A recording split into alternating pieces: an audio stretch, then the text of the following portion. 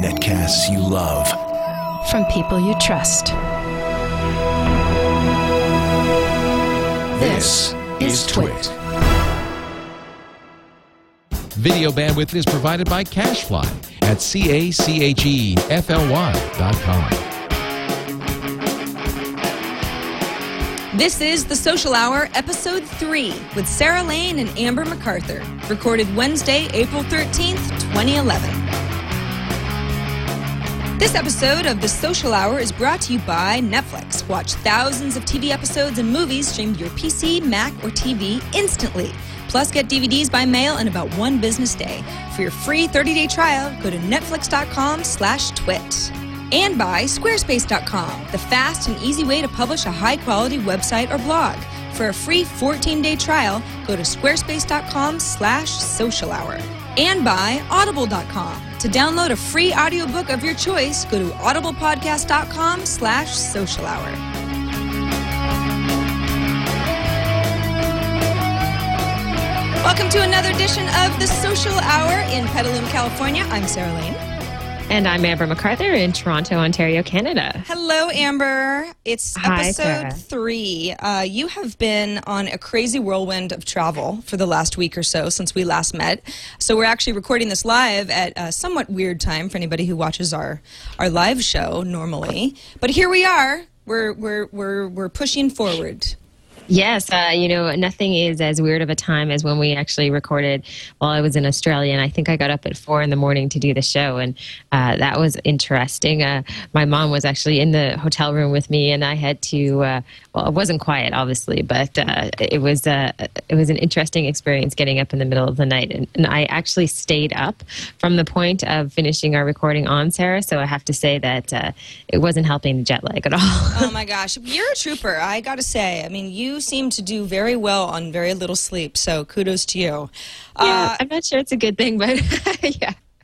Well, sometimes when you're a social media expert, as you are, the clock never stops. The internet never stops. Someone Sarah, online always wants to talk to you. Speaking of being social, we obviously have a really good hour of socialness. We'll try to keep it to an hour. Last week we got down to an hour and 12 minutes. I think it's what we clocked out at which is pretty good. Which is pretty good. Not too bad.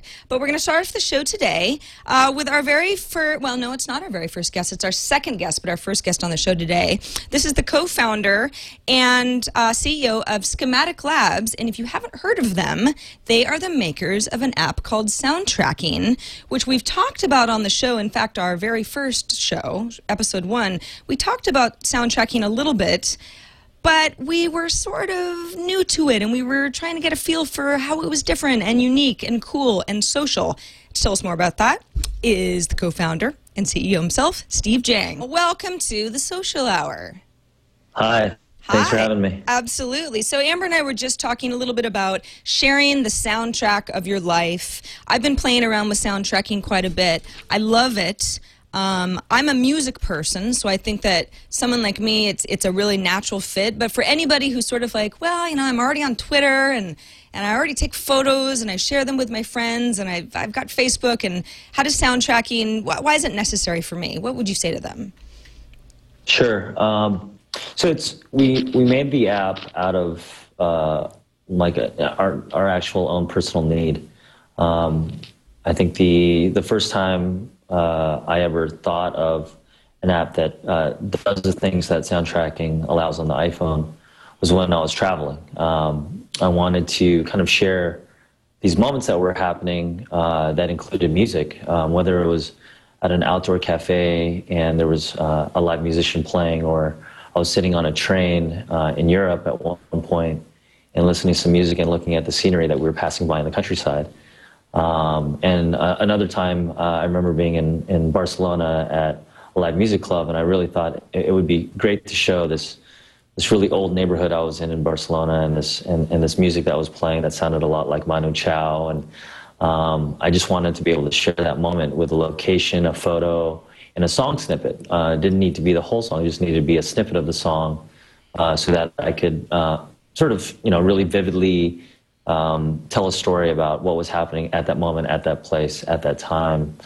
with that music. And so, I think the use case, or the folks that I think get most excited about it now in our community are people that are already avid users of Facebook and Twitter and Foursquare, and are looking for something that allows them to share the music context, that music moment, if you will, around what's happening in their life. And this is about the real world, not just about sort of tracking what you're playing on your computer or playing just on your iPhone even, but it's really about the music moment that you're experiencing, whether you're at a restaurant, cafe, you're sitting in the car in traffic, which, for example, in LA, we're seeing a lot of soundtrack posts happening while people are sitting in rush hour traffic, and they're explaining what's happening to them or what they're feeling. So if we're looking at the app now, we've got a few major choices here. You've got music search, where you can actually search for an artist. You can soundtrack music that's actually playing via your iPod, or there's Music ID, where you would actually ID a song that would be playing on the radio while you're stuck in traffic in LA, for example. A lot of people are familiar with this concept from Shazam and SoundHound, are two good examples of music technology that'll pull data from ambient noise and try to figure out what you're listening to. Does soundtracking work the same way that these apps do? I mean, is there some algorithm that you had to build from scratch? Sure. So we thought about there are three basic situations that you're in, and we wanted to provide a product that allowed you to effectively grab a song snippet and be able to share that with other people. So the first one is where you actually know the name of the song and the artist, and the music search allows you to do that. You can enter in the artist name, and then once you start entering in a song title, it'll start doing an autofill, just very similar to Google Instant Search. You'll see song titles start to autocomplete. And that's effective for when you know the name of the song, or when you are at a live show and you know the band and you know what song they're playing, and you want to be able to share that. The second option that you have is the Music ID feature, which we use an API from a company called Gracenote. And they have a very large music database which offers a bunch of music fingerprints, song fingerprints, and allows us to match what is happening in the real world around you in terms of the audio fingerprint, and being able to match that with something in the Gracenote database. And so we've integrated with their API to be able to do that. And that's for when you don't know the name of the song, or for some reason you want the quick and easy way of just holding up your phone's microphone to the source of the sound, such as a speaker. The third way is that, and which is quite popular as well, is what's playing on your iPod app on the iPhone. So when you have your earbuds in, or you've got it plugged into a speaker, and you want to be able to share that. And so that auto detects what's playing on your iPhone. And in the future, you'll see the ability to auto detect what song is playing on various apps on the iPhone, and we're working on that as well. So, there are so many different personalized radio stations out there that are, it's a little more complex in a lot of ways in terms of setting up your own radio station and sharing it. This seems to kind of fit into a category all on its own. I'm just curious, how you explain it to people who haven't really tried it out. Is there sort of, you say share the soundtrack to your life, but as far as new users, what do you think it is about the service that is kind of getting them hooked and wanting to share on a regular basis? Sure. I think you're right. I think there are a ton of music apps. I think actually outside of games, I think music apps might be the most sort of popular type of app that's being created by developers. I think what we've done differently is we've tried to merge a lot of the great features that you see you see apps that do Music ID very well. And they just do that, and that's been great. It's really taught people and enabled people to do something that wasn't possible before. Then you see a lot of apps that are all about playback and consumption. And there are a lot of great apps that do that. And then you see a lot of photo sharing apps as well. These are all built around a specific utility. And I think that's an amazing thing. And an app like soundtracking probably wouldn't be possible without having a lot of those utility one-feature apps exist and be popular. So I think how we've thought about our app and what's been popular with our community so far, we're only 5.5 weeks old.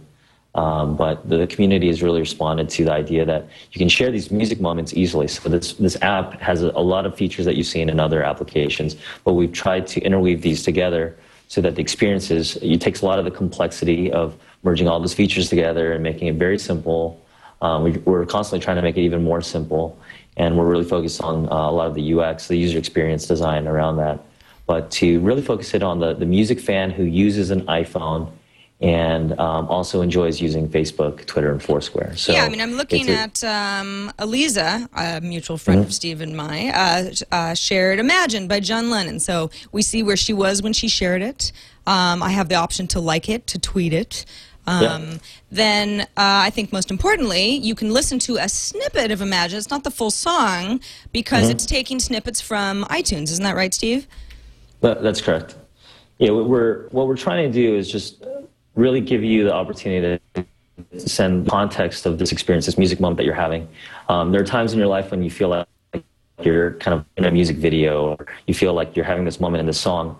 Sort of captures that. If, for example, like when you hear a certain song, maybe from your past, that reminds you really strongly of an experience or a memory from a long time ago, that emotional impact, what we're trying to do is capture that in real time and let you share that with your friends. So, you know, a lot of people who've been posting their favorite music and their photos on Facebook and Twitter have been really taking to the app and getting excited about it because it lets you tell a story through music, as well as a photo and a location, all in sort of one music postcard, as opposed to sort of trying to grab links off the open web and then copy and paste them into a particular app and then opening up another social app and trying to copy and paste and share from there.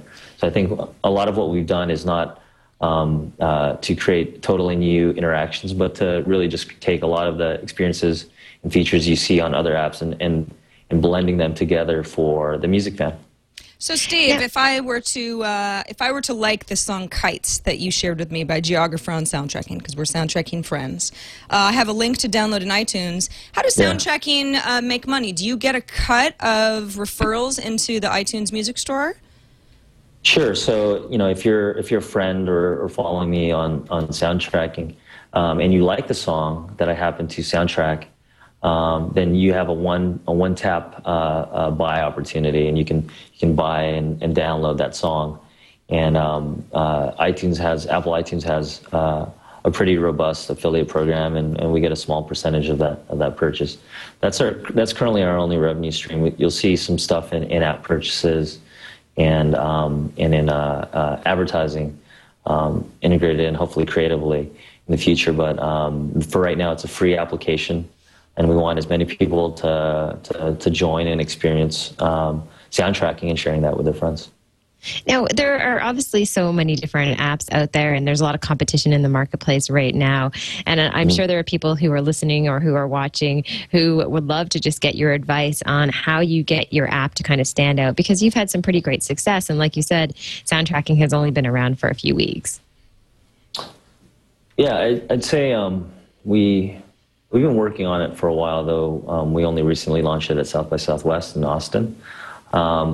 We spent a lot of time really trying to get a lot of the back-end functionality working to the level at which we wanted. But I think we spent a lot of time on UI and really trying to get that experience down. I think there's a whole sort of school of thought around minimum viable product and launching as soon as possible, and then figuring out what to do with the product and iterating from there. I think that that's valid when you don't have a clear vision of what you're trying to solve for, the problem or the need that you're trying to solve for. I think in our particular case with this app, and this may not be true for other apps that we'll be building in schematic labs, but definitely for this app, because we've been thinking about it for almost 2 years. Just as before we even became a startup ourselves, we kind of knew exactly kind of what we wanted out of this application, because it was something that we wanted personally. And so I would suggest, I don't know if it's so much a science, but it's more of an art, but it's just being able to visualize what you want to build, and then paying a lot of attention to UI design and launching something that feels it's never complete, but launching something that you feel happy about and you think that people will understand. So, Steve, you mentioned trying to get sound tracking into the hands of as many people as possible so they can enjoy it. You also launched right before South by Southwest, which is always a good time for folks to launch, especially when it's geolocation stuff, because you get all the nerds into Austin and everybody goes crazy with the new services. But in order to launch at South by Southwest, did you have to put the Android app on the back burner? Because there are a lot of people using Android phones who get left out when services like this come into the iOS marketplace only. Yeah, I don't know that we, I don't know if, doing the Android app second was due to South by Southwest or any launch timeframe, but I think we were excited to build on iPhone, on the iOS platform, and build something for iPhone users. I think we're equally excited about Android. We just had to make a decision. We're a small startup, so it's hard to build on both platforms and make mistakes quickly on both platforms and learn from them with a small team. So I think we just decided to make our first set of mistakes on iPhone and learn from that, and then try to build a good product there, and stick to the vision as much as possible, and then move on once we've got, we're feeling good about that, move on to launching something for Android users who, there are a ton of Android users that have requested a sound tracking app for Android, and so we definitely have heard them, and we want to build one, and we're working on it right now. But it's been fun. You mentioned that Schematic Labs it's obviously the parent company, I guess you could say, of sound tracking. Sound tracking is your first product. But is this the new trend? I mean, do you put together a company, and you've got a team, and you work on a lot of different projects, and that way if one project does well, then maybe you put more resources into that project, and if another project doesn't do well, you scrap it, but that way you don't have to put all of your effort into an app that may be a hit and may not? Sure, that's a good question. It's definitely a trend. I think a lot of people did this before without talking about it openly. I think a lot of startups kind of start out as like, we have a pretty good idea of what we want to do, and we think it's pretty exciting, but we're going to be open to trying several different things and iterating from there. And I think a lot of startups probably didn't talk about it openly like that. But then I think now it's been, I think for the entrepreneur and the startup and the product designers and creators out there, it's almost like it's okay to talk about like how you really are approaching it, and all the truths and honest facts about how to build these products. A lot of products fail. The sound tracking app started out as simply a music check-in app to just be able to associate a song and a location and a time together. And I think we got more excited about the expression elements and being able to actually really emotionally share something as we started building through a prototype of this app. And even the name of the app evolved into sound tracking. So I think now, I'm not sure if that there are more startups that are actually, there are more startups out there trying to take this incubator or portfolio approach, but I think maybe perhaps startup folks are just getting a little bit more open and honest about it.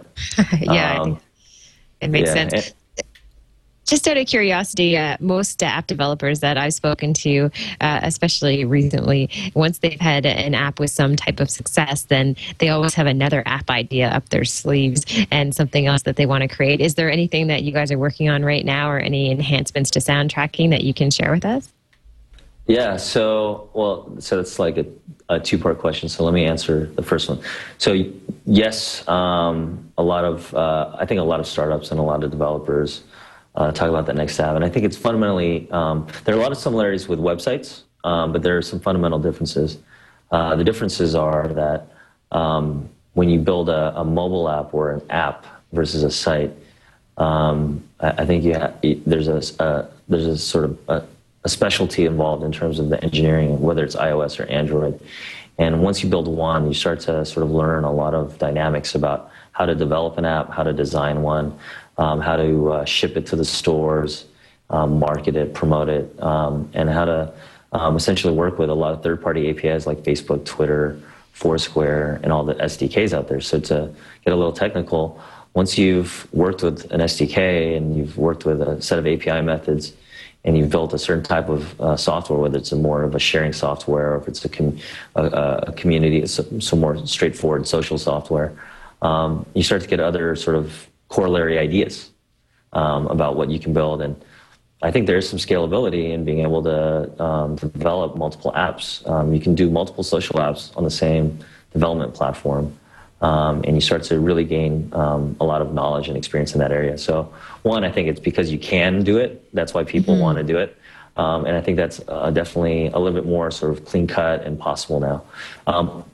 To answer your second part of the question, which I've already forgotten, so if you could repeat that. That'd be great. Yeah, I'm just curious if you have another app up your sleeves. You've had a pretty good run with this first app, so I'm sure the wheels are turning, and there's something else hopefully in the works. Sure. So this app, we launched almost 6 weeks ago. It's definitely not even close to being the full vision of what we wanted to do. So we have a lot of work cut out for us. There are always bugs to fix. Someone mentioned the other week something that I thought was pretty neat, which was you spend 10% of your time creating bugs and 90% of your time fixing them in software development. And so I think that's a pretty astute statement. Like, definitely, we have a lot of work cut out for us on soundtrack. It's nowhere near feature complete, and we hope to continually, delight and surprise with what we're doing on soundtrack and keep the community excited. We do have other apps planned. The point of Schematic Labs even existing was, a bunch of people formerly from iMeme, which is a social music network, and Stumble Upon, and Apple, and Six Apart, which is pretty much our 7-person team right now. Our reason for being is to create multiple apps. So beyond soundtracking, beyond a soundtracking app for Android, we also have plans, other social entertainment apps that really focus in on creating a better experience out of your real world passions. So soundtracking is about your passion for music and sharing those moments. And then we have other apps upcoming in the social entertainment space, in movies, shopping, fitness, where you have passionate pursuits that you're involved in, and we want to create an app and a community that help amplify that experience that you're already excited about. Steve, I know you have to scoot in a couple, but just one last question before we wrap up.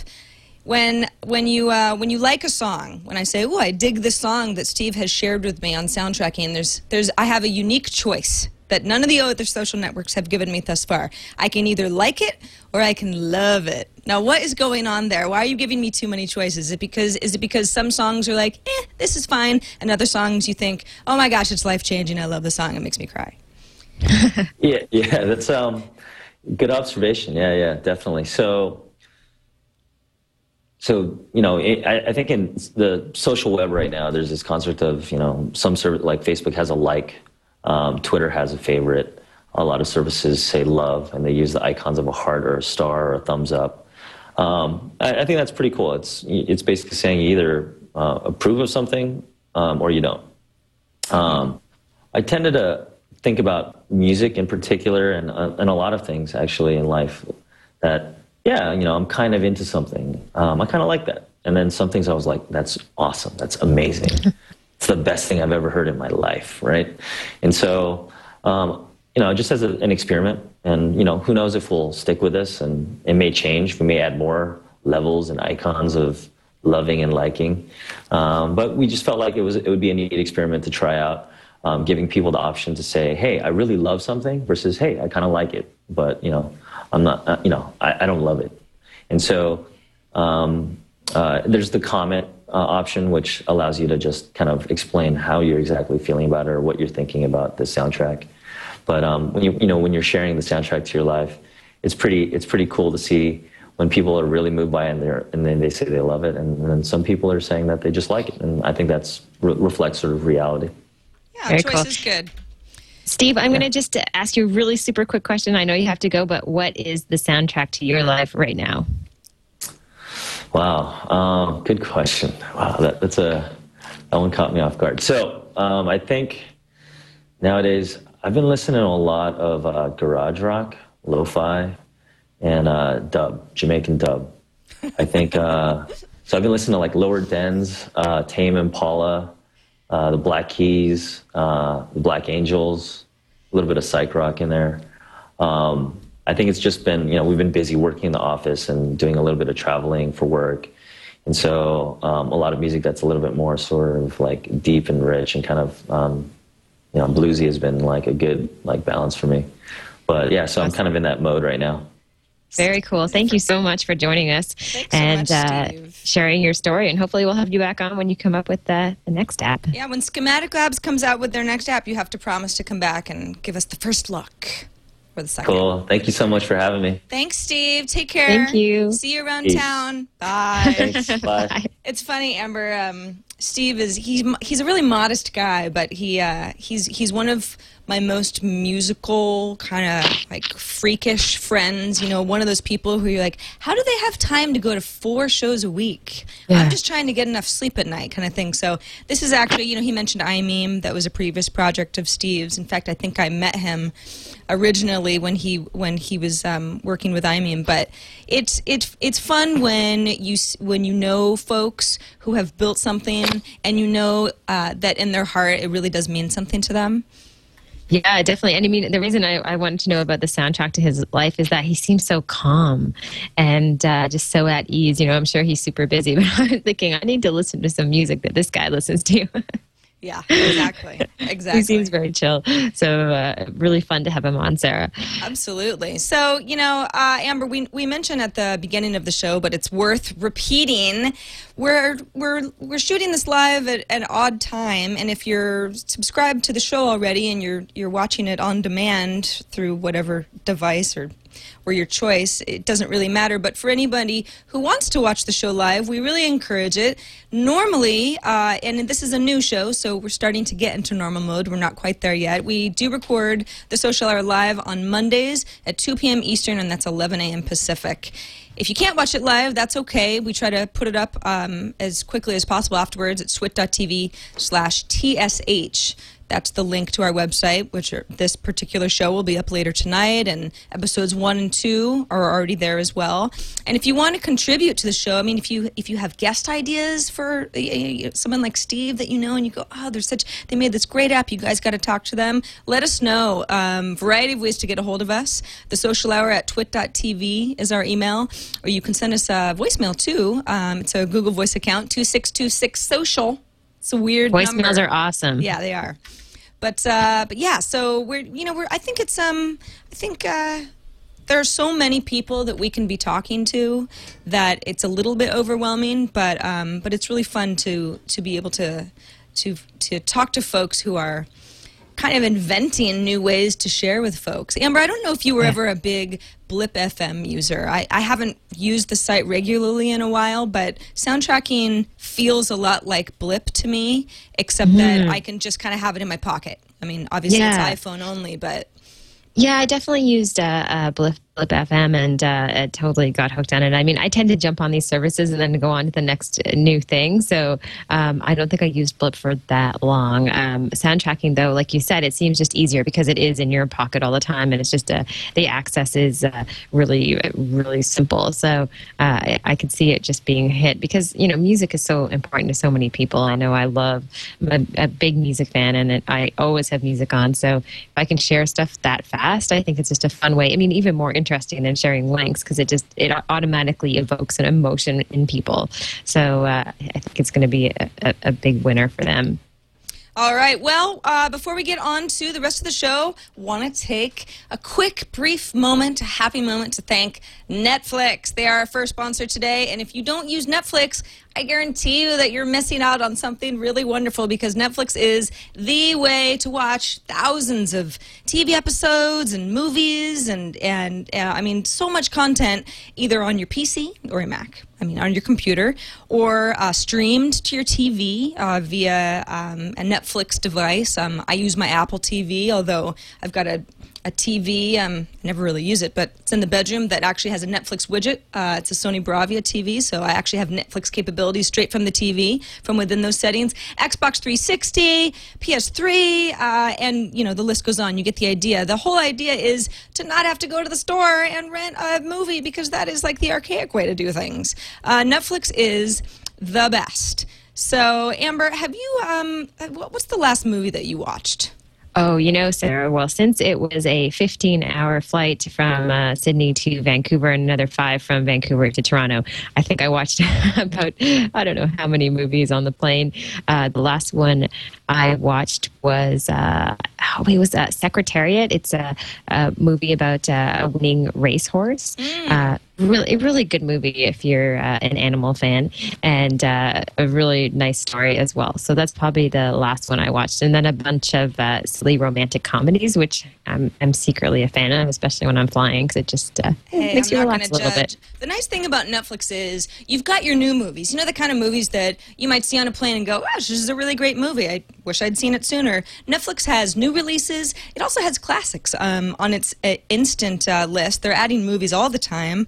Gone with the Wind, as of April 1st, is now available via Netflix instant streaming.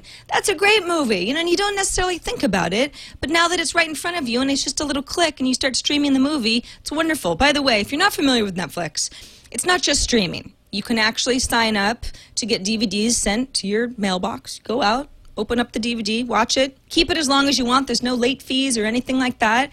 Once you send back your DVD, then you get a new one, and you manage your queue online. So you just sign up for a Netflix account. And by the way, we have a special account where you can get free for 30 days, netflix.com/twit. Sign up, check it out, fill up your queue with all these movies that you've wanted to watch, or maybe even movies where you go, I don't know. It wasn't worth it for me to go all the way to the theater, but maybe I'll like the movie. Netflix is great for that sort of thing. So it's movies that you never were able to see, or you're just not sure about, you don't want to get off the couch. It is easy. So again, netflix.com/twit is our special code to get free Netflix movies and TV shows. Whole series. Not just one episode of a TV show. You could watch, Tom and Eileen are watching Buffy. The entire series of Buffy. That takes a while. That's available via Netflix. So that's the only way to watch series, though, I have to say. Just watch them all at once. Just get some good food, sit down, have an all-nighter, and watch the whole series. That's how I watch series like The Wire and Dexter. Just being able to plow through them is the best way. Absolutely. Totally agree. Netflix.com/twit, and we thank them so much for supporting this episode of The Social Hour. Amber, I don't know how much you have been following the Facebook comments controversy. I say controversy because it seems like people they love Facebook comments because it's an easy way to integrate a social capabilities into your blog, or a lot of websites are using it as well.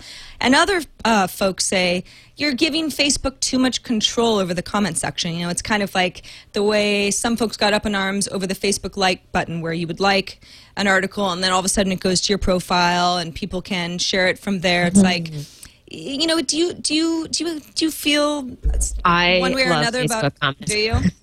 I do. I have to say I'm a big fan. I have Facebook comments integrated on my website, and I just think it works really well. I'm one of those people that I do love commenting on people's blogs and on articles out there. And when I know I can log in with Facebook, it's just a simpler thing for me than going and signing up. And if I have to register on whatever type of commenting system they're using, I just won't do it. And so one of the things I think that makes the web obviously so interesting with so many people is conversations that are happening in the comments area, whether it's on your favorite news site or on a blog. And so to me, this just it just makes it so dead easy for anyone to participate. And I know there are issues, like you said, there are people who don't like it. They think, like you said, you're giving too much information to Facebook. And my feeling about that is just that, it's an opt-in service, right? If you don't feel comfortable, then you don't have to use it. Yeah, exactly. We're looking at a TechCrunch article, actually, that is an article about how Facebook comments have become more social. But TechCrunch themselves use Facebook comments. So, if I wanted to add a comment on this page, actually, by account isn't set up on this computer yet. But if I was logged in with Facebook, it would show my little Facebook profile here. It would give me an option to comment using a Facebook account. We've got Yahoo, AOL, or Hotmail. So you have some options. You can also opt to use, if you have a page set up, Amber, you and I do. Some people do for various reasons. You can comment as, the head of a business, for example, if your company has its own Facebook page. But Facebook comments have actually gotten more social. Like I said, this article highlights a few of them. You've got permalinking, so users can access comments by the comment permalinks. We know permalinks, on tweets, for example, that can be really helpful if you just want to send somebody a URL to that particular tweet, not the tweet stream, and it gets kind of complicated when people are logged in with different accounts. Access to the comments API. So if you are a larger site, I think would probably use this more than you or I. If you wanted to rank your comments or highlight an interesting comment, you have some control over how they start looking. So it's not just the same. Oh, Facebook comments, they all look the same. You can make them prettier, I guess, and make them work better for you. I think you can brand them a little bit, right? So if you have, if you want to use darker colors, for example, and something that kind of fits in better with the look and feel of your site, you have the option to do that too. Yeah, there's a darker color scheme, which it's funny, Alexi Totsis, who wrote this article for TechCrunch, was like, gosh, I'm kind of shocked that no one had thought of this before. And I think she's right. I think we're so used to seeing Facebook look a certain way that it's almost so obvious that you could actually just skin the comments area. What if you've got a site with a dark background? I mean, the big Facebook window that looks a lot like everyone else's comment section might not be the best call for you. So I like it too. I mean, I tend to agree with you. I don't have a problem with giving Facebook too much control if I feel that that's where the majority of my users are on anyway and will be interacting from. And let's face it, if I write an article and I get a lot of comments and people are then, and by the way, you can choose whether you want to post your comment and the corresponding article on your news feed or not within Facebook. But if you do, there's a higher chance that more people will read what I wrote or what I said or my video or whatever I'm sharing. And that's good for exposure for all of us. Exactly. And I don't know, I guess I just love the way that it kind of looks on websites. And I love the idea that there are people in the comments area. And what I mean by that is because you're logging in with your Facebook account and it's pulling your profile picture, it just makes it seem like a much more social environment to be part of a conversation because everybody's Facebook images are shared there as well. And it looks like from this article that more than 50,000 sites are currently using the latest Facebook commenting upgrade. So that's pretty substantial. And I know, other people that have been using it who are huge fans and just say that it is increasing the quality of the comments. Maybe not as many people will come in and there's obviously not as many anonymous comments, but the quality of the conversation is better. And I think that's something we all strive for as content developers online. Yeah, I agree with you. There is definitely the argument that Facebook requires you to use your real name, and is this a privacy issue, and does it change folks' behaviors, and are we clamping down on a more comfortable discussion by folks having to share too much about themselves? And I don't know if everyone's going to ever agree on what the right way to do this is, but I will say that especially certain sites, I mean, we all know them. It's like, look at YouTube comments. I mean, if YouTube comments were not anonymous, then the comments area would be a lot better. So Facebook's got that going on in that regard, I think. I'm so scared of YouTube comments, I swear. It's a frightening place for me just because, like you said, there are just so many people who are comfortable being in there and writing anonymous things that it gets ugly really fast. Even if the most genuine, wonderful videos have been uploaded there, you go in and it's just filled with, infested, I should say, with negativity. It's true.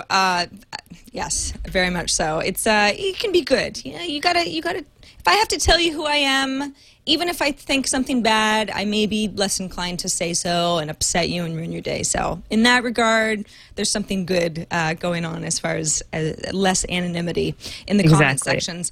Amber, I don't know if you noticed, but I think it was Matt Cutts, actually, who I follow on Twitter, had linked to a Twitter account called A Google A Day. And so I went to the account the other day, It's got, over 3,000 followers, and it's like a Google a day. Well, what is this? So it turns out, and I don't know if you've played around with this at all, that Google is getting into a bit of a trivia game that it's trying to make social. And I guess the best way to describe it is that they've got a question of the day. And this is, by the way, a Google a day. When you go to it, when we're looking at this right now, it looks a lot like Google.com, but it's not. It's actually a completely different site where they give you a trivia question. For example, today's question is, if you were a ferry passenger traveling from continental Europe to the country with twice as many sheep as people, in what town would you most likely dock? Now, if I wanted to just find out, I could have them show me the answer, or I could follow the account on Facebook or Twitter. I could share this question with friends if I wanted to kind of be like, okay, let's all get into this trivia question. I bet Amber knows the answer to this or something like that. Or I could search within this special version of Google that keeps I guess for the best way to describe it is it keeps me from cheating, or it keeps other results from folks that would show up in regular Google from showing up on a Google a day. So in our case, we'll just go ahead and show the answer. Turns out it's Iceland.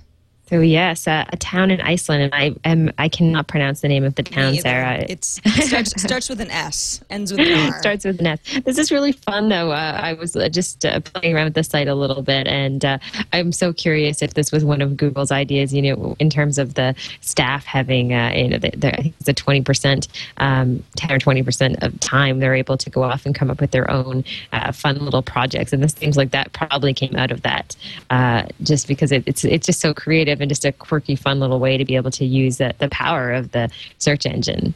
Yeah, I agree. I think it's cool. It's kind of where is it? A Google a day. Yeah. So it's like if I was to say, if I was to search for Iceland, Google a day starts giving me very generic, well, not generic, but general results for the country of Iceland. Not something like, hey, I've got your Google a day cheat board, or here are all the answers to Google's Iceland question, that sort of thing. So it's almost like it forces you to use Google as an encyclopedia with fewer results, but for a good reason. It's a game. The gamification, you keep hearing that word online now. Every company wants to sort of make using their services more fun. So this definitely seems like some sort of side project from a Google employee. Yeah, for sure. And someone wrote a comment on the Google a Day Twitter account, and I think this really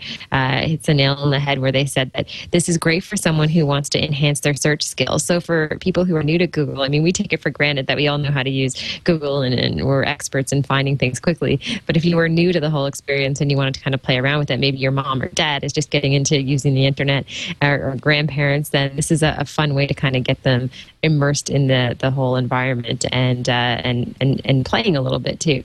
Yeah, exactly. It's like if you think your Grandma Dorothy, that's my grandma's name, would enjoy this, she would actually have no idea what I was talking about if I even said the word Google, but let's just say she did. I could go ahead and challenge her with this question, via Twitter or probably Facebook or Buzz, of course, or a good old-fashioned email as well. So kind of fun. It's a fun, especially if you're a trivia buff and you guys out there know who you are. It's fun. I think of my grandmother came to Australia with me and my mom as well, and she isn't online at all. And it's funny because I asked her, I said, well, would you like to have a computer and start using email? And she's almost 90, and she said to me, you know what, Amber, I think it's too late for me to really understand how to use the internet. So she has lost all hope. But however, we all know from all the stats out there that one of the fastest growing demographics as far as people using Facebook and other social sites is truly grandparents and people 65 and older, who are just latching on and spending so much time on these different networks. So I think that's kind of fun to think that, especially the generation growing up now. Everybody's grandparents are going to know how to use many of these services. Yeah, I agree. Another service that a lot of people can use before we get into some of our viewer feedback, and we got a lot after our first couple shows. I'm really excited about all the feedback, great questions and comments and good stuff. So we'll get to that in a second. But you mentioned some of the older generations, the generations who are less comfortable with some of our our new fancy gadgets that beep and spin and have touch screens. Anybody can blog, can't they? Yes. All you have to have is something to say or a picture to share, or maybe all you use is Twitter and you just want to create a page that has a pretty Twitter stream with some nice colors. You can do all of that with Squarespace. Squarespace is our second sponsor on the show. Squarespace, if you're not familiar, Amber and I are both very familiar with Squarespace. Squarespace is awesome. It is the best way to publish a website, a blog, but it doesn't have to be a blog. I mean, it can be, if you're a photographer, it can be a really cool photo gallery. You can import a Flickr widget. You can, well, let me go to Squarespace.com and I'll show you, because Squarespace gives you a lot of options, and it's so options easy. And a lot of examples of what people can do. Because I think a lot of people, when they think about blogging, they think, well, okay, maybe I do have something to say, but this is all very daunting. I don't know design. I don't want to have to maintain something that's going to be time consuming and complicated. With Squarespace, you don't actually have to do any of that. I mean, you could be very comfortable with CSS and know how to put together a website that's unique and customized. Amber, I know that you have a lot of experience with that, but I don't. I never have. I've never really put the time into learning. So Squarespace gives you a lot of just really cool templates that you can either build off of, or you don't even have to make a change. You just start typing. You type about your day, and that's good to go, and you've got this beautiful blog. Yeah, it's, one thing that I love about Squarespace too is that it's just an end-to-end solution. And what I mean by that is people will ask me, they'll say, well, should I use WordPress or should I and try to host my own site? And if they're new to going online and building up some type of presence on the web, the nice thing about Squarespace is that they don't have to worry about anything. I mean, literally, they can just go in and within 5 or 10 minutes get a site up and running, and all of the maintenance is handled on Squarespace's side, so they don't have to worry about servers and their site going down and being able to deal with that. Squarespace is responsible for that, so they can just focus on writing and creating really interesting content for their visitors. It's so true. If you want to try out Squarespace, we have a special offer for you, because that's what we're doing on the show today. We're giving you special offers. If you want to try out Squarespace for 14 days, squarespace.com/social hour is the way to do it. So you can try it out. You can even import a blog. If you've got a WordPress blog or a TypePad blog and you just want to give it a go, Squarespace will let you just try it out. You don't need to enter a credit card information or anything. And they don't, if you decide that you need to export your information at any point, they're not going to give you grief about that. There are import as well as export options as well. Pricing plans are very reasonable. But again, if you're looking for a really good solution, their customer service is awesome. I've asked them so many questions. They've never gotten mad at me, because like I said, I don't really know what I'm doing when it comes to the design part of things. Squarespace.com/social hour is the way to test it out, see if it's right for you. We love it, and we thank them so much for supporting us on the Social Hour. Amber, should we get to some of our feedback from folks? Yeah, we have one of our questions I'm really loving right now, and it's I think it's the first one up from Sarah in Florida, who first of all congratulates us on the new show. Thanks. And talks about how she's been doing online dating recently, and going around town finding different halfway points through things like Yelp, Urban Spoon, and Google Maps, and getting user ratings. And she's talking about, with so many companies in competition to get their rating system embraced universally, I wonder what you would use to help pick the place based on reviews for a blind date. And a really fun question. It is a fun question. My initial response was, So Sarah she's dating people that, she wants to meet at a safe place, right? Somewhere where, it's a coffee shop where they're not just going to be the two of them. But what if it goes well? She wants to pick a cool place that a lot of other people like, so it's not sort of a dud of a location, to start that new romance type of thing. And I thought, well, Yelp. She already mentioned Urban Spoon. She's familiar with Google Maps. But it sounds like she wants an all-in-one kind of an aggregator to try to not have to be visiting all these different services every time she wants to figure out if that new burger joint is all, it's cracked up to be. I actually when I went to, I asked somebody, hey, is there a place that does all of this in one? And he said, well, what about Google Places? Google Places is actually, I'm looking at the Google Maps entry for Zuni Cafe, which is, it mentioned burgers. It's this place near my house that they have really good burgers. They're, kind of known for their burgers. This actually came up via Google Places, which if you just go to places.google.com, what it'll initially do is it'll pull up restaurants and, if you're looking for restaurants, places that are near you location-wise. But let's say, I just wanted to if I went to Places, let's see what it pulls up in the Petaluma area. Yeah, Places is great. I mean, like you said, it has a lot of good feedback on different locations. Yeah, what they're trying to do is not only get businesses to list themselves on Google Places, but for people like you and me to rate via Google Places. So again, okay, so these are all, it's actually going back to where I was in the past because I'm logged in as myself, so it knows my information. But Zuni Cafe, for example, you kind of go like, okay, well, average rating 4 stars, and it has over 3,000 ratings. Okay, well, that sounds pretty good. Then when you actually go to the page itself, Sarah in Florida, I mean, it's got a lot of information now. It's pulling from the user reviews. If you start to expand on these, stuff's coming in from City Search, from OpenTable, from TripAdvisor, reviews around the web. So Google Places is actually pulling in more than just the obvious dinner ratings type thing. We've got Yelp, again, Urban Spoon. Then it's got really nice map information. If you click on the map, then you get Google Street View options. So I mean, I think that this is probably her best bet if she wants the most amount of reviews in one place, which is not only kind of reviews from all over the web, even folks who haven't actively contributed to Google Places yet. Yeah, but I mean, you can take a look at it and see if the neighborhood looks weird. This neighborhood. Yeah, that's a great feature as well, just to be able to suss out what the area is like too. I have to say, I'm going to plug my friend does a podcast called the Dating Digital Podcast. Oh, cool. And it's available at datingdigitalpodcast.com, and it's a really fun show. It's an audio podcast just talking about the whole experience of dating online. So Sarah may be interested in taking a listen, and everybody on the show shares their experiences of their lives on eHarmony and other sites. So I think she'd find that to be a fun one. Absolutely. And so this is another interesting email too from, I guess it's from Tom. Yes.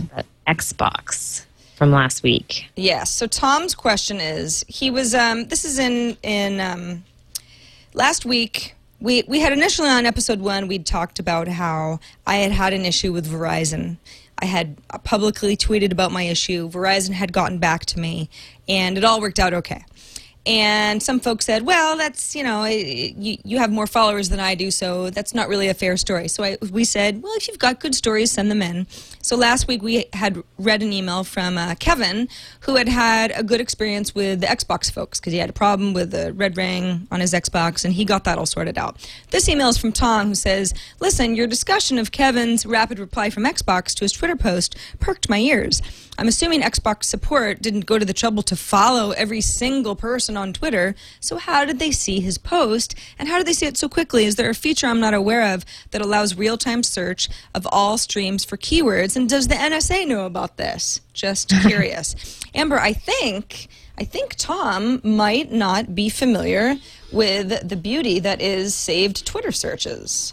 Yeah, I mean, many companies out there are essentially following streams of topics that are happening, and they're saving those Twitter searches, and so they're able to stay on top of what anyone is saying about a certain topic. There's also lots of online monitoring tools. I use Hootsuite right now, and you can go in and just constantly be searching a certain term. For instance, I have the title of my book in there, and so anytime anyone mentions my book, I'm notified that there is a tweet sent out, so I can respond really quickly. So yeah, you don't need to be following someone to take part in a conversation and be aware of what they're talking about. So most big brands will in fact do save searches and use other listening tools to make sure that they're able to actually help out and do customer service efficiently online. Exactly. I mean, we're looking at my saved searches here.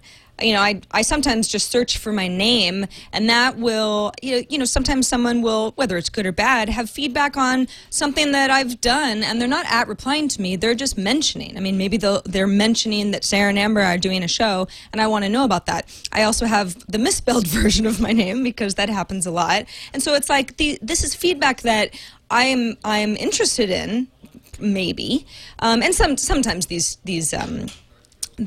search terms don't end up being what I want them to be, but I still want to be able to look through it. iPad Today, for example, I'll have to add the social hour as well. But I mean, I think it's pretty obvious that Tom's question, like, how do the Xbox people know about this? Because Kevin's tweet didn't actually reply Xbox. He was just saying, oh, my Xbox, it's all messed up. I'm sure they have a saved search, or like you said, Hootsuite options, where you get an alert anytime someone mentions you. I mean, it's like the more specific version of Google alerts, really. I mean, it's all the same idea. When a specific term gets mentioned, you want to follow that term, you get notified. I do have to say, and I don't know if you run into this, because I mean, I can't imagine that you have very many haters, but I have a few. And every once in a while, I'll do a search for my name, and it's like the person has clearly not replied me because they weren't really trying to to ping me directly, but I see that they've said something, so it's like it can work for or against you. I guess in the case of Xbox, they want to know if somebody has something negative to say because they want to help. Sometimes I want to help too, but it's just a matter of, preference.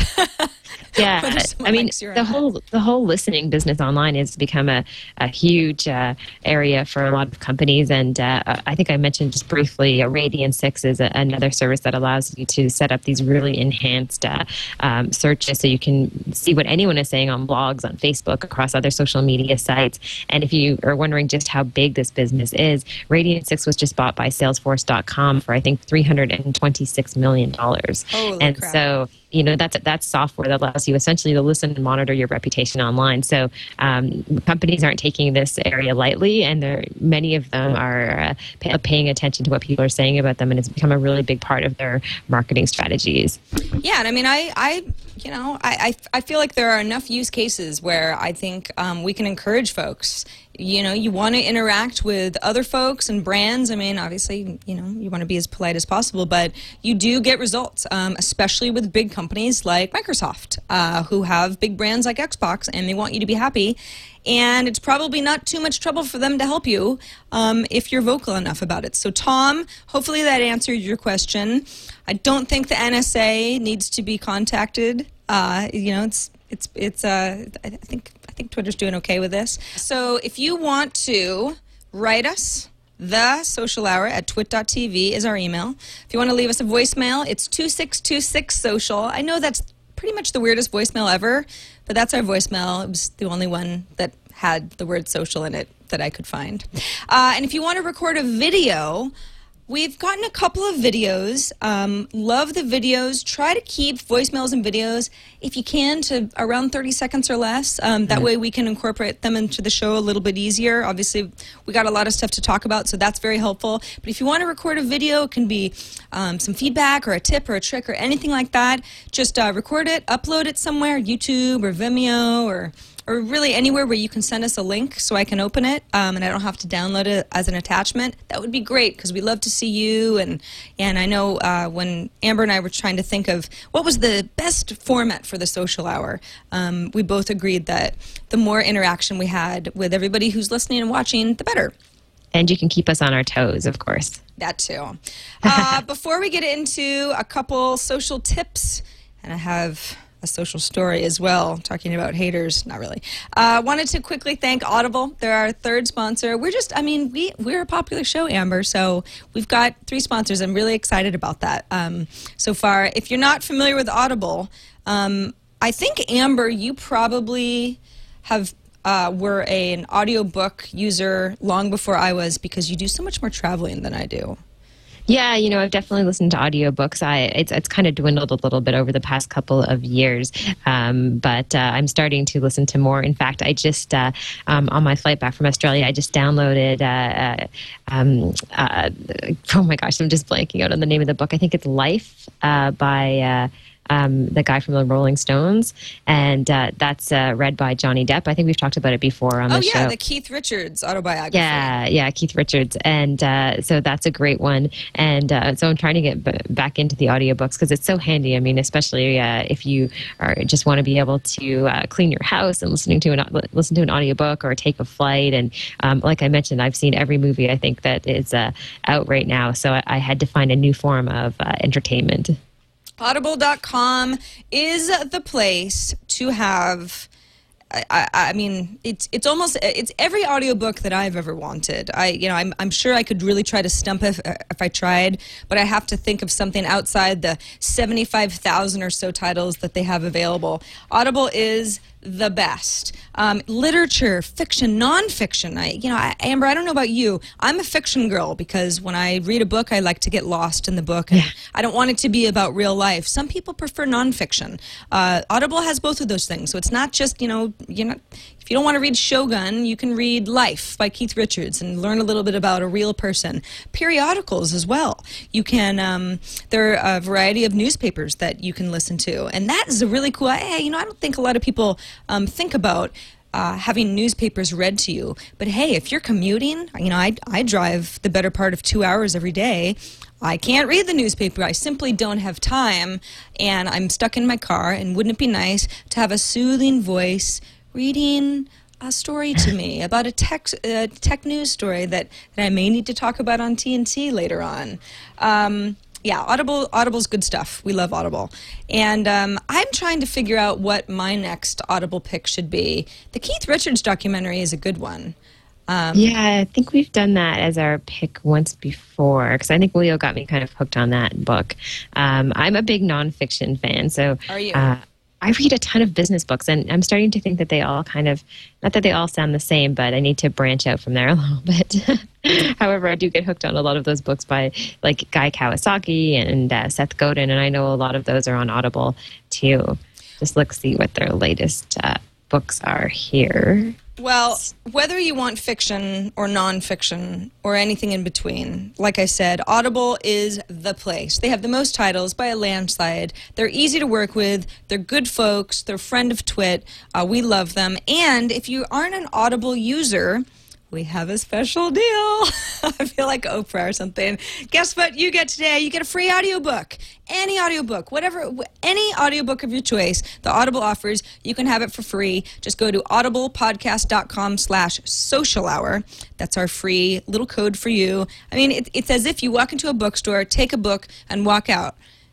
But you're not stealing. Audible actually is like, yes, this is fine because you're viewers or listeners of the Social Hour, and we love you guys. So they wanted to give you guys a little gift. Check it out. See if audiobooks are your thing.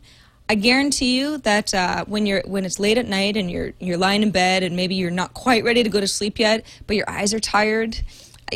I can't read when I'm at that certain point where I'm not ready to go to sleep yet, but I'm too tired to hold a book, and reading will make me tired. An audiobook is a great way to kind of send you off into dreamland. So just relax. Yeah. Exactly. Audiblepodcast.com/social hour is the URL, and we thank them so much for their support of this here show.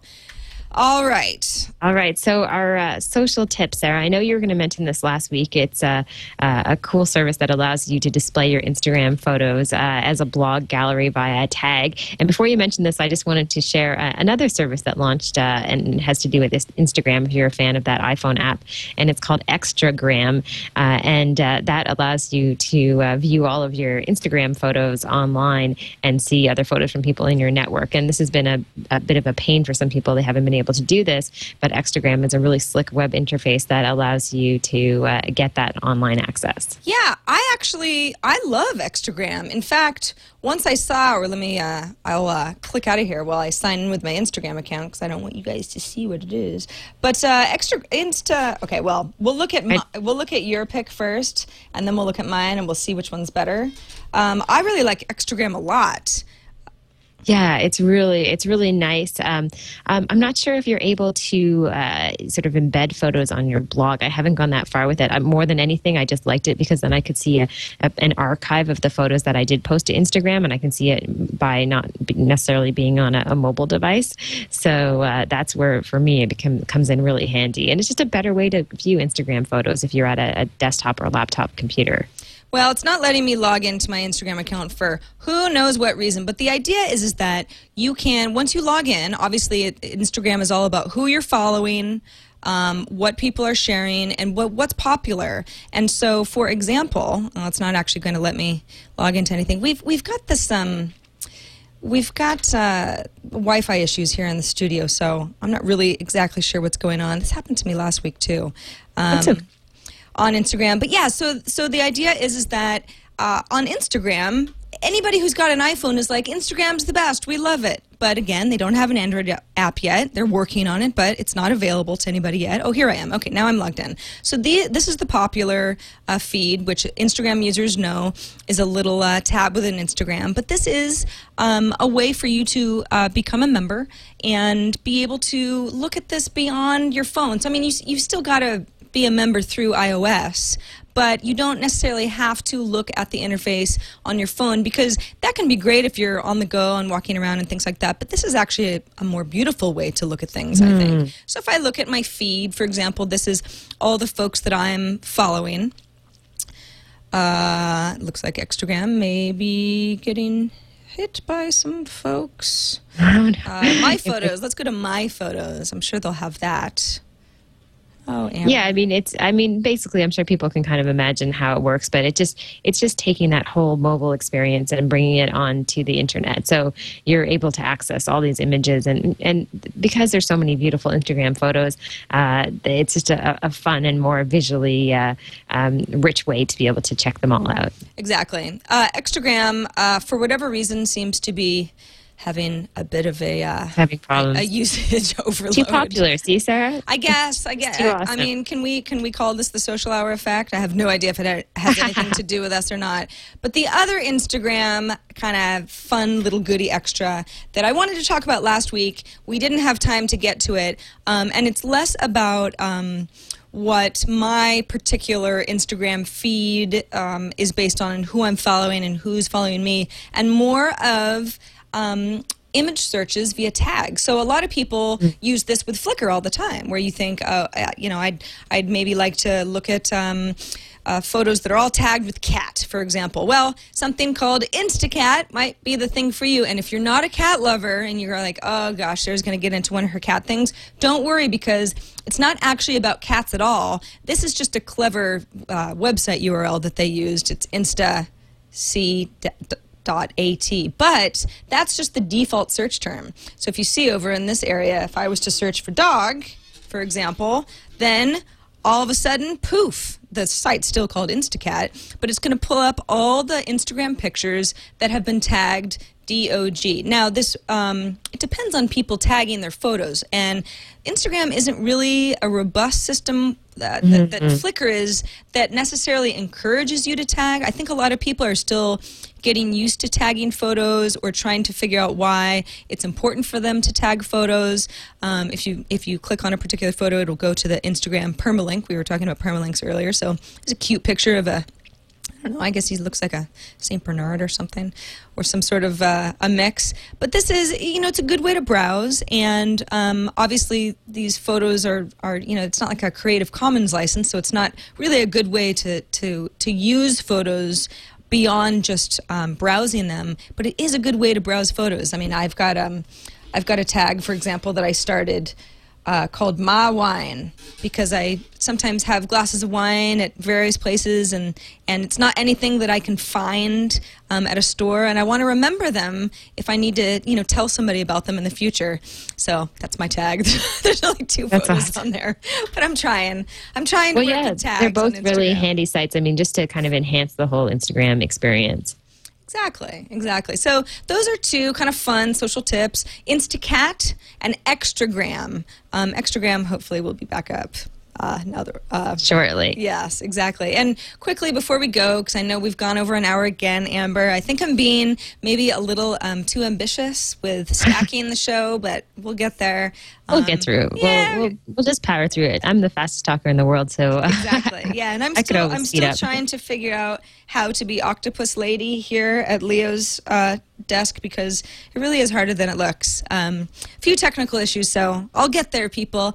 But I wanted to finish off the show with kind of a funny story about that I got into a little bit earlier about not everybody necessarily being a big fan of everybody else, and the social web is a place that people get a lot of feedback in, good feedback and bad feedback and everything in between. So there was a site that I had discovered, somebody that I follow on Twitter had shared it, and it seemed kind of funny.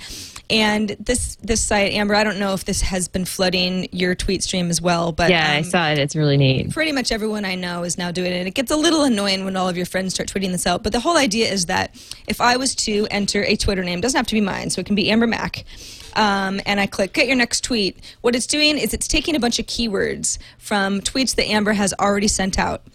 But it's sort of nonsensical. It's like Mad Libs for tweets. So when you are right on, thanks, mentioned your event in the fact that is neat. Touchdown. So these are all things that you actually said, and you can probably, there's a little bit of memory coming from these tweets. Like, oh yeah, I remember that I wrote touchdown, or maybe iPod Touch or something like that. And you can keep going. I mean, it's not just one. Yeah, there's different ones. It's kind of fun, too, because you see what you do. I mean, I always write, I use a lot of exclamation marks all the time. I'm the worst for doing that. And so I see anytime it's generating anything within the, that can be my next tweet on the site you're mentioning, that there's always a lot of exclamation marks because I overuse them. Yeah, so at this point, let's say that, and this is actually, you can kind of run into trouble, I guess, a little bit, because obviously you can use anyone's Twitter name to put together your sort of funny little aggregate. You can post the tweet. Now, of course, I would not be posting as Amber. I would just be posting as myself. What it does is, in my Twitter stream here, it brings in my little Mad Lib that I had found, and then a link back to the site. So if people are like, "What? This is a very nonsensical tweet. I don't understand," they can click in and see. Oh, I see what she was talking about. Anyway, my long-winded story of why this went a little bit awry for me yesterday is that I put in my boyfriend's name, and because I thought, oh, this will be great. So what I'll do is I'll find one of the funny tweets, that's just sort of the word jumble, and then I'll attribute it to him, as if he had said it, and people who don't really get it will be like, what? Because he's a reporter, so a tech reporter, so it's like I kind of just wanted to be funny about, did he really say this? Oh my gosh, it's funny. Well, it turns out that the what I ended up tweeting had an expletive in it. It was the F-bomb. And I really didn't think about it, because I guess in my mind it was like, yeah, well, I didn't say this. This is something that someone else said, even though it's not really something that he said. It was taken out of context. Anyway, in my Twitter stream, I got a lot of replies from people saying, I can't believe you did that. Why would you do something like that? And I had to kind of think for a minute, this is a really good reminder that not everybody has the same sense of humor. Yes. And I have to remember that we are reaching on Twitter, on Facebook, and Instagram, and sound tracking, and all of the services that so many of us are using every day. We are reaching far more people than we know on a one-on-one level, and we have to be careful about everyone's tolerance level and kind of what you want to put out there about yourself. Yeah, definitely. You just you have to be so cautious. So that's a good lesson, Sarah. Thanks. Yeah, I think I learned the hard way. Lost a few followers yesterday, but I have learned my lesson. So hopefully they'll come back. I think I think it'll be okay. We'll be all right. But anyway, I guess that's it for this edition of the Social Hour, episode 3 in the can. Probably worth mentioning to anybody who wants to watch us live next Monday. I'm actually going to be on vacation, so Amber and I are going to be pre-recording episode 4 this Saturday, 5 p.m. Pacific time, 8 p.m. rather Eastern time. So Eastern. That's your time, good. Amber. Saturday night with the Social Hour, Sarah. It's going to be good. Thank you so much for sacrificing an hour of your fun Saturday night to hang Normally out with I'm out clubbing. Yeah, I bet. but I'll just go out a little bit later. No, that's awesome. Really appreciate you rearranging your schedule because we want to, we want to give you a show. We didn't want to just not do a show next week, so we're going to be recording it live a little bit early. But what we will do, if for example you are going to be out clubbing on Saturday night, don't worry about it. We'll rerun the show at its normal time. Next Monday. So you don't have to think about it too much. It'll be running at its regular time. And then of course, on demand, you can subscribe. You can subscribe via iTunes. We've got audio, a small and a large video feed. You can watch straight from our website at twit.tv/TSH. It's pretty much up to you. Whatever you want to do. And a reminder, normally live on Mondays, 2 p.m. Eastern, 11 a.m. Pacific. And subscribe and watch whenever you want. And we're glad to have you. Amber, Thank you so much, Sarah. Yeah, there's a lot of stuff to cover every show, so we'll speed it up for all you people next time who are listening. Agreed. We'll get it down to an hour sooner or later. We'll have to maybe we'll come up with like some sort of a cowbell thing. It's like if I'm just going on and on as I tend to do, you can just ring the cowbell and it's like I'll be forced to go to the next story. That'll just be like our unspoken little rule. All right, I'll see what I can do. Okay, cool. All right, Amber, see you next week or see you on Saturday. And everybody else, thanks for watching, and we'll see you next time on the Social Hour.